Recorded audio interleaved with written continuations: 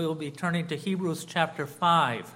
Hebrews chapter 5, and we'll be reading the first 10 verses of this passage. Here the word of God is written in the book of Hebrews, starting at chapter 5, verse 1.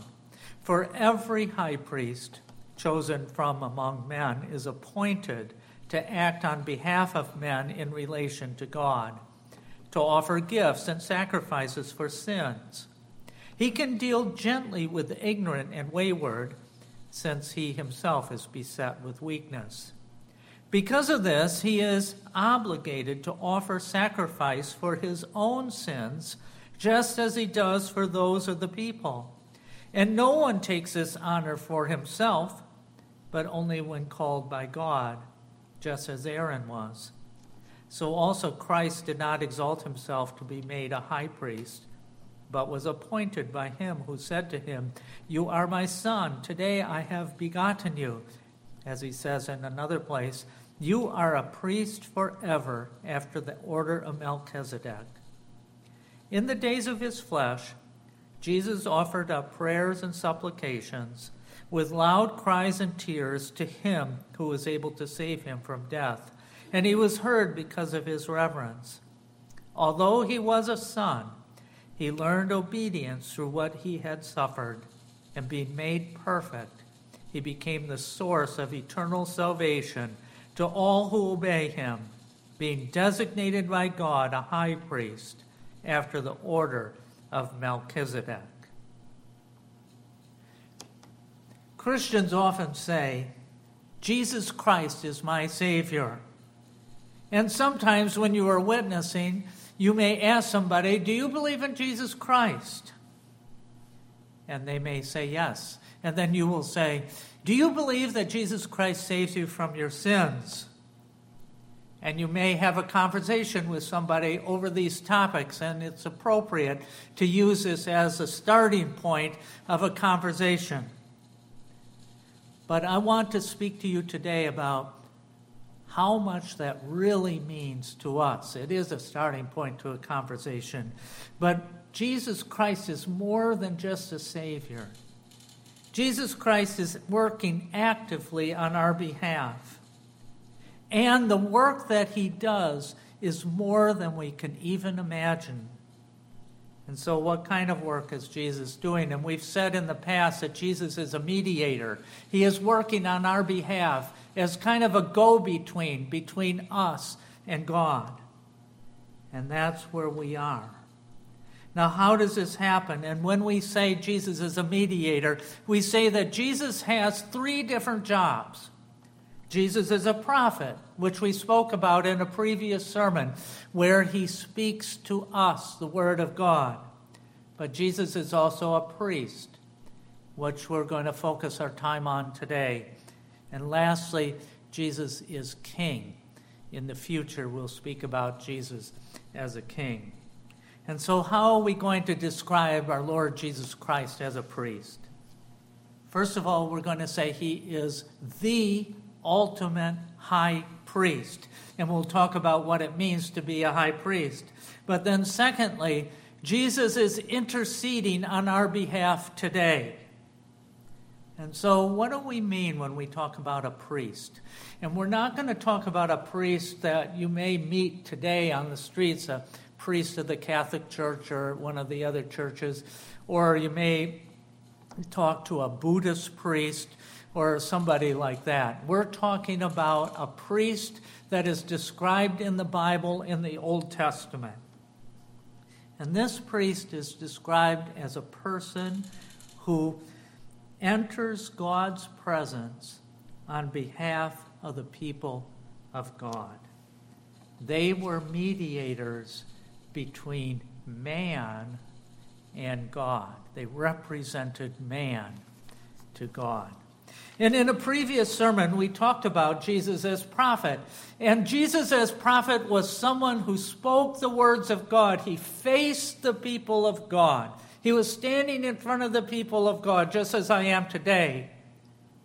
But Jesus as a priest turns around and he faces God. and he's speaking to God on behalf of man. Jesus is able to fulfill both of these roles. He can do both jobs. In the Old Testament, we never read of somebody who was a priest and a prophet. They were two different jobs, two different roles that were in the church at that time or in the temple worship. And so our first question that we're asking ourselves, and we'll spend most of our time on this, is how is Jesus Christ the ultimate high priest? And first of all, we would say, as we read in our passage, that being a high priest was an honor. It was not something to be taken lightly.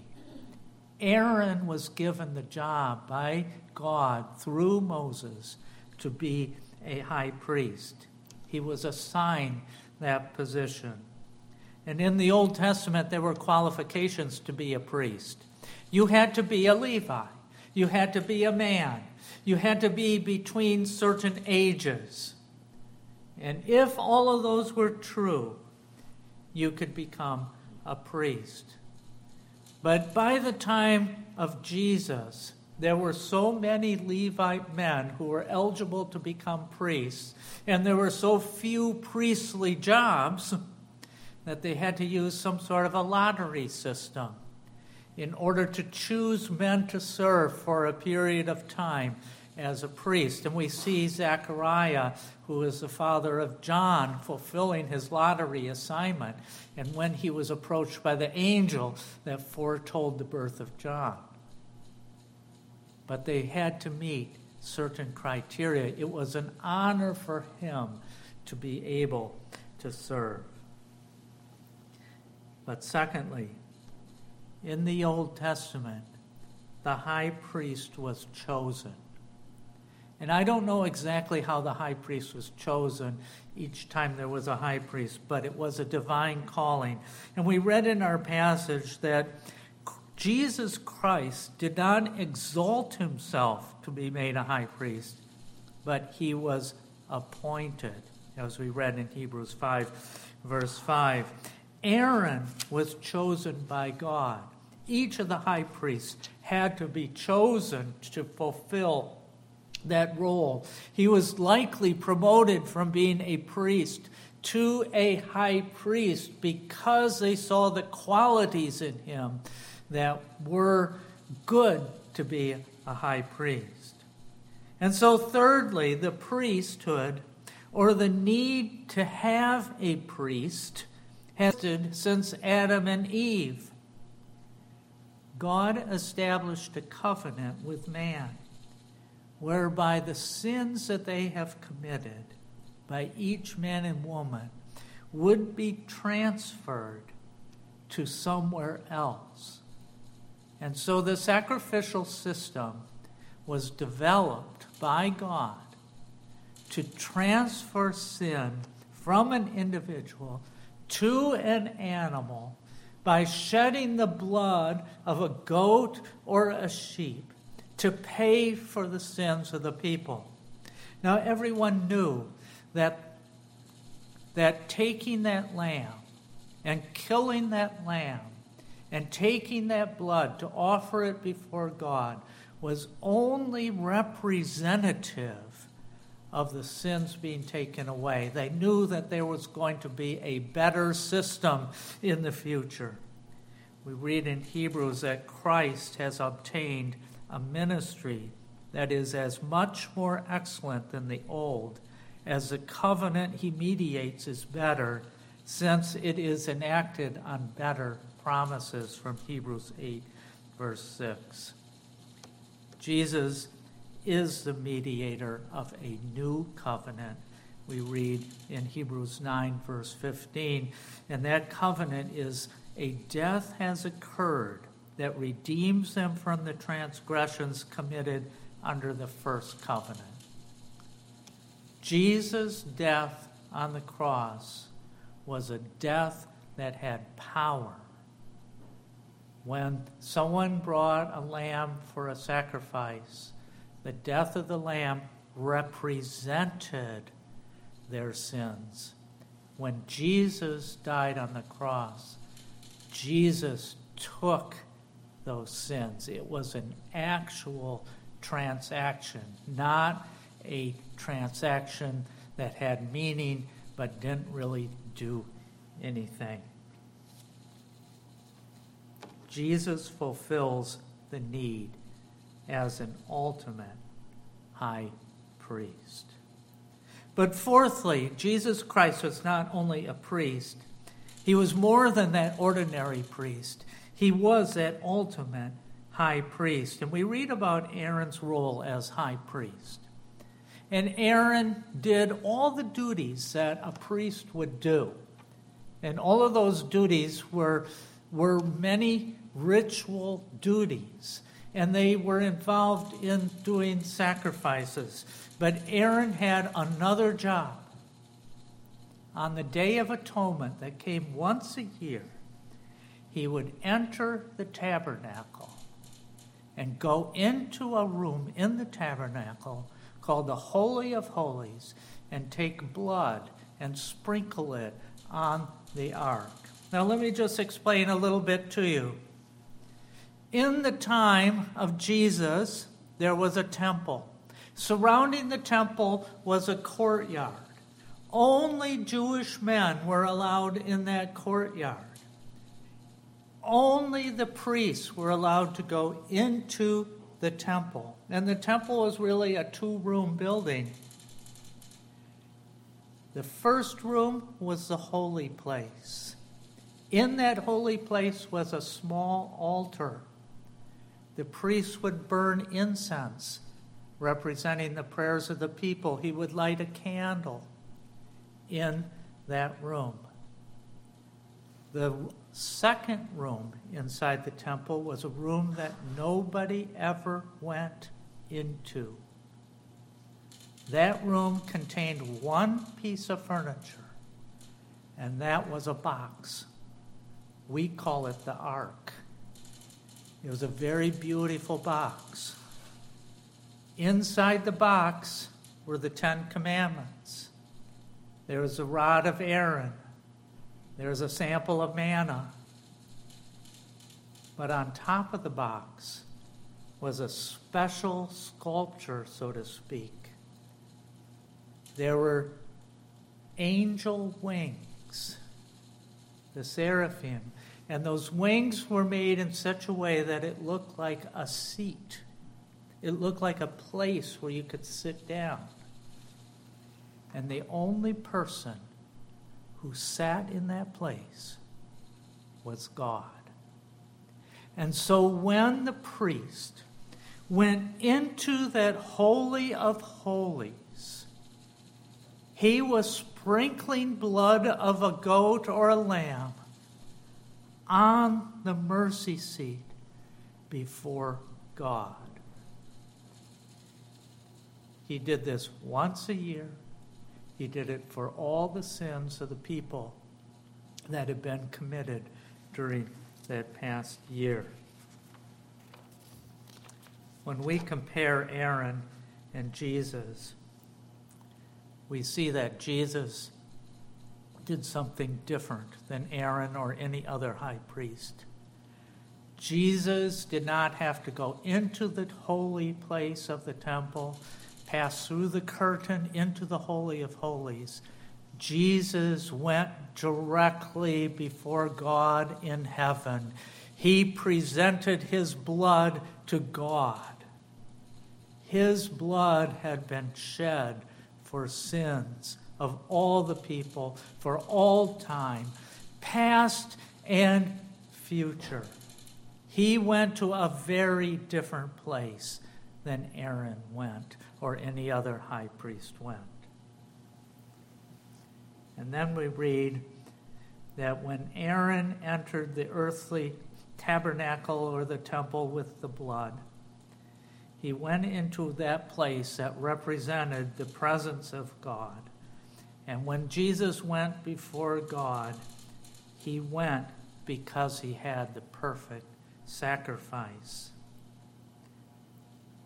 Before Aaron did this on the Day of Atonement, and before any high priest did this on the Day of Atonement, when there was a temple in Jerusalem, the high priest had to prepare himself. And when we read some of the documents that are extra-biblical but written at about this time, we found out that the high priest took this job very seriously. If you were going to go into the presence of God, wouldn't you prepare yourself before you go there? If you have to go and talk to your boss about something, don't you prepare yourself for what you're going to say to your boss, how you're going to explain what it is that you need or what you want or whatever? Well, Aaron is going into the presence of God. And so for days ahead, he's preparing himself. He has to be clean. He has to be pure. His clothes have to be perfect. And the night before, he doesn't even sleep because he's afraid if he falls into a dream and dreams some bad things, which he has no control over, he has caused himself to be stained. He wants to be pure. And so just before he goes in, before he makes the sacrifice for the people, he makes a sacrifice for himself. And then he makes a sacrifice for the people, and he takes the blood of that lamb and brings it in before God. Jesus Christ had no need to purify himself. He was already perfect. He was prepared to make this sacrifice. The blood that he had was not stained. It wasn't, there was no issues with it. The lamb that he had sacrificed, which was himself, was a perfect lamb. There were no blemishes in his sacrifice. And then Aaron was afraid. Every high priest was afraid because he was concerned. What if God looks at me and when I'm sprinkling that blood, he sees that I am such a sinful man that he strikes me dead? And so we read that they tied a rope around his ankle so that if he died when he was in the Holy of Holies, they could pull him out. And it seems kind of humorous to us today, but that's what the way of thinking was, that they wanted to make sure that this man, the high priest, was as pure as possible. We read in the scriptures that Jesus was that perfect person to go in. It says, the law, in Hebrews 7:28, the law appoints men in their weakness as high priests. These men knew they were weak. They knew they had flaws. That's why they put together all these rules about going into the Holy of Holies. But the word which of the oath which came later than the law appoints a son who has been made perfect forever. Jesus Christ is that perfect son. Jesus Christ could go in to see God. He didn't have to go into the temple, which represented the seat of God. He could go where God is seated and come before God with the sins of the people. Jesus had no fear in approaching the mercy seat of God because Jesus is God. Jesus had no fear that he would die in that Holy of Holies and have to be dragged out because he was immortal. He was God. And when Aaron entered the Holy of Holies and he sprinkled that blood over the ark, this was a representative descriptive sampling of the sins of the people that were represented by the blood. When Jesus Christ comes before God the Father and he presents blood, that's his own blood. That blood represents the sins of the people, but it does more than represents the sins. It is the sin of the people. The people's sins have been paid for by the blood of our Lord Jesus Christ. We read in Hebrews, he entered once for all into the holy places, not by means of blood of goats and calves, but by means of his own blood, thus securing an eternal redemption. That's Jesus Christ as our high priest. Aaron and the high priests, and they did this for hundreds of years. Hundreds of years. Think about it. They had to go to the temple or the tabernacle for a while, once a year on the Day of Atonement, go into the Holy of Holies. And they had to do it again the following year. And the following year. And then you get a new high priest, and he would have to do it the following year. It was something that had to be done. But Jesus Christ's sacrifice was once, and it was for all sins. It doesn't need to be done ever again. It says in Hebrews 7:27, he has no need, like those high priests, to offer sacrifices daily or even yearly, first for his own sins and then for those of the people, since he did this once for all when he offered up himself. Now, there's no need to rebuild the temple in Jerusalem and to reestablish the sacrificial system. There is no need. There is no need to establish a sacrificial system today. Our sins are atoned for. But there is a need for you to come before God and to ask for forgiveness of your sins. And if you do that, and you are in your heart, have faith that he can forgive you of your sins will be forgiven because Jesus Christ has paid for your sin through his love by the one sacrifice that he made. That is the difference between this old sacrificial system and what we have today.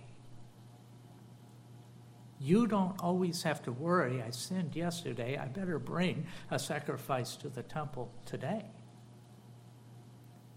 to cover those sins that I did yesterday.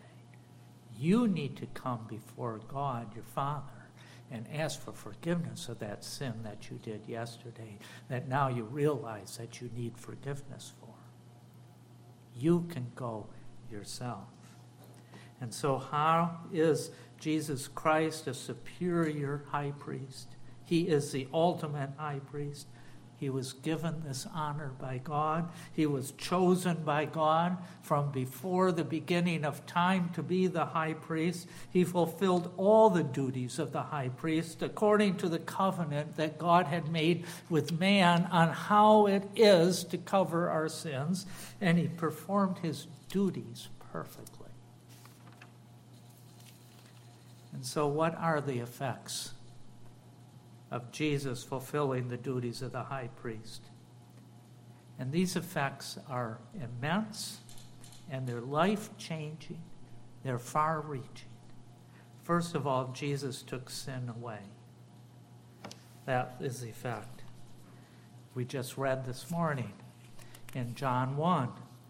And John saw Jesus, and here is what John said. He said, "Behold, the Lamb of God who takes away the sin of the world." That is an enormous effect. Jesus was able to take away the sin of the world for those who have faith in him. But secondly, he absorbed God's wrath against sin. We read in Romans 3, verse 25, God put forward Jesus as a propitiation by his blood to be received by faith. He took away our sin through his blood. Thirdly, Jesus reconciled God to us. Remember, Jesus is a priest. He is going before God, and he's saying, these are my people. I want you, God the Father, and my people to be reconciled. I want you to have a relationship. I am the priest. I'm the mediator. And so he reconciled us. The only way he could reconcile us between us and God is through his blood, as we read, and through him he reconciled himself all things, whether on earth or in heaven, making peace, and that's peace with God, by the blood of his cross, from Colossians 1, verse 20. Jesus redeemed us from the curse. And what is that curse? If you are not in the Lord Jesus Christ, if you don't know anything about him, if you haven't even thought of him, you are going to die. Oh, you say, I am. I know. You are going to die, and you will be eternally separated from God. You are going to be in a place where God is going to allow you to live separated from him in hell. God is still in charge of hell, but he's not going to take charge of hell. He's let Satan handle hell. Fifthly, Jesus destroyed the devil and delivered us from the fear of death. I think most of us, in a way, fear dying. Most of us are afraid of death, the way that we're going to die. But do you fear actually dying? Well, Jesus took that fear away. And we read in Hebrews 2:14, and though through death he might destroy the one who has the power of death, that is the devil. And so to us, death might be a blessed event. It might be leaving this world and entering another world, a world of beauty, a world where we are united with our Lord Jesus Christ. We don't see him around today. He's not driving his car around Sussex County. He's not somewhere in this world that we can go and hear him preach. But he will be in heaven when we get to heaven. In the meantime, Jesus gave us his Spirit. And we call that Spirit of Jesus the Holy Spirit. And that Spirit helps us in so many ways. Helps us in our understanding of who he is. Helps us to believe that he is the one who has saved us from our sins. And lastly, Jesus Christ revealed how much God the Father loves us. God gave us his Son as a sacrifice for the sins of his people. We read in 1 John, in this is love, not that we have loved God, but that he loved us and sent his Son to be the propitiation for our sins. And as we think about this, have you meditated on the fact, or some of these passages, and considered what your life might be like without the Lord Jesus Christ? Have you considered yourself and the kinds of sins that you would like to do or involved in or what you think about? and that Jesus Christ is the one who gave his life to save you out of that? Have you thought about the wonder that God himself has loved you?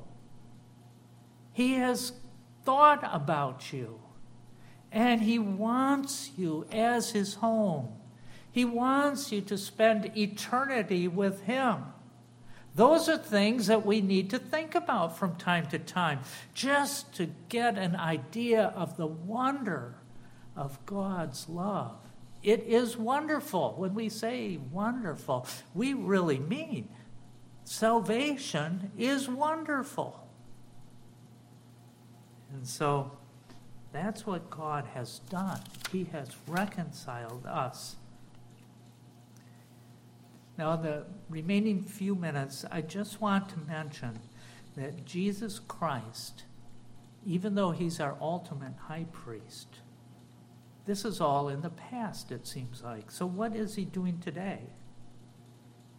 Jesus Christ is interceding on our behalf. And perhaps we don't quite understand what that means.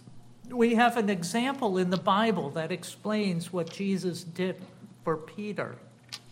We read in Luke 22, verse 31. Jesus looks at Peter and he said, Simon, Simon, behold, Satan demanded to have you that he might sift you like wheat. But, and Jesus is looking at Simon, this must have been an intense conversation. I have prayed for you that your faith may not fail. And when you have turned again, strengthen your brothers. Peter was unaware that Satan had guns going. Peter didn't know that he was being subjected to Satan's attack. Jesus is doing this for you today. Have you ever thought of that? Satan has you as a possible target. And Jesus is in heaven praying on your behalf to protect you from what Satan wants to do to you. Satan is a tremendous tempter. Jesus is going to prevent Satan from tempting you so much that you lose your faith. That's what he did for Simon Peter. He is blunting the temptations, the difficulties that Satan can put in your faith, in your path. As Christians, we may lose our health. Our finances might become ruined. Our relationships are broken. But Jesus is praying for us. He's protecting us. None of these are going to be so difficult that we can't withstand them. We read in Romans 8:26. We do not know what to pray for as we ought, but the Spirit himself intercedes for us with groanings too deep for words. Have you ever thought of it? I don't know what to do. I don't know how to pray. That Jesus can take that and he can make that presentable before God, our Father. Because Jesus knows how you ought to pray. He knows what it is you should do. And so as he prays to his Father, that will begin to give you clarity in your own mind through his Spirit working in you. Jesus is sitting at the right hand of God. if you read a lot about the priests in the Old Testament, there is no chair in the temple. There is no chair in that courtyard that goes around the temple. There is one place where someone can sit down, and that's in the Holy of Holies. And only one person is allowed to sit in that chair, which we call the mercy seat, and that is God. The priests were busy with the work that they were given. They were always standing. They were always working, doing things. So what do we read about Jesus when he goes up to heaven? We read that he, I have to find my passage here. We read that he offered for all time a single sacrifice for sins, and then it says in Hebrews 10:12, he sat down at the right hand of God. Now, in his sitting down doesn't mean that his work is done, but he's sitting down right next to God, right next to him, so that he can lean over and say things to God. That's the picture that we're given, that he has God's ear.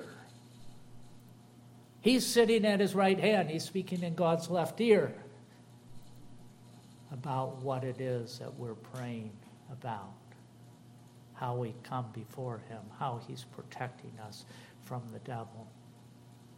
That's what Jesus is doing as a high priest. He is taking our prayers and presenting them before God.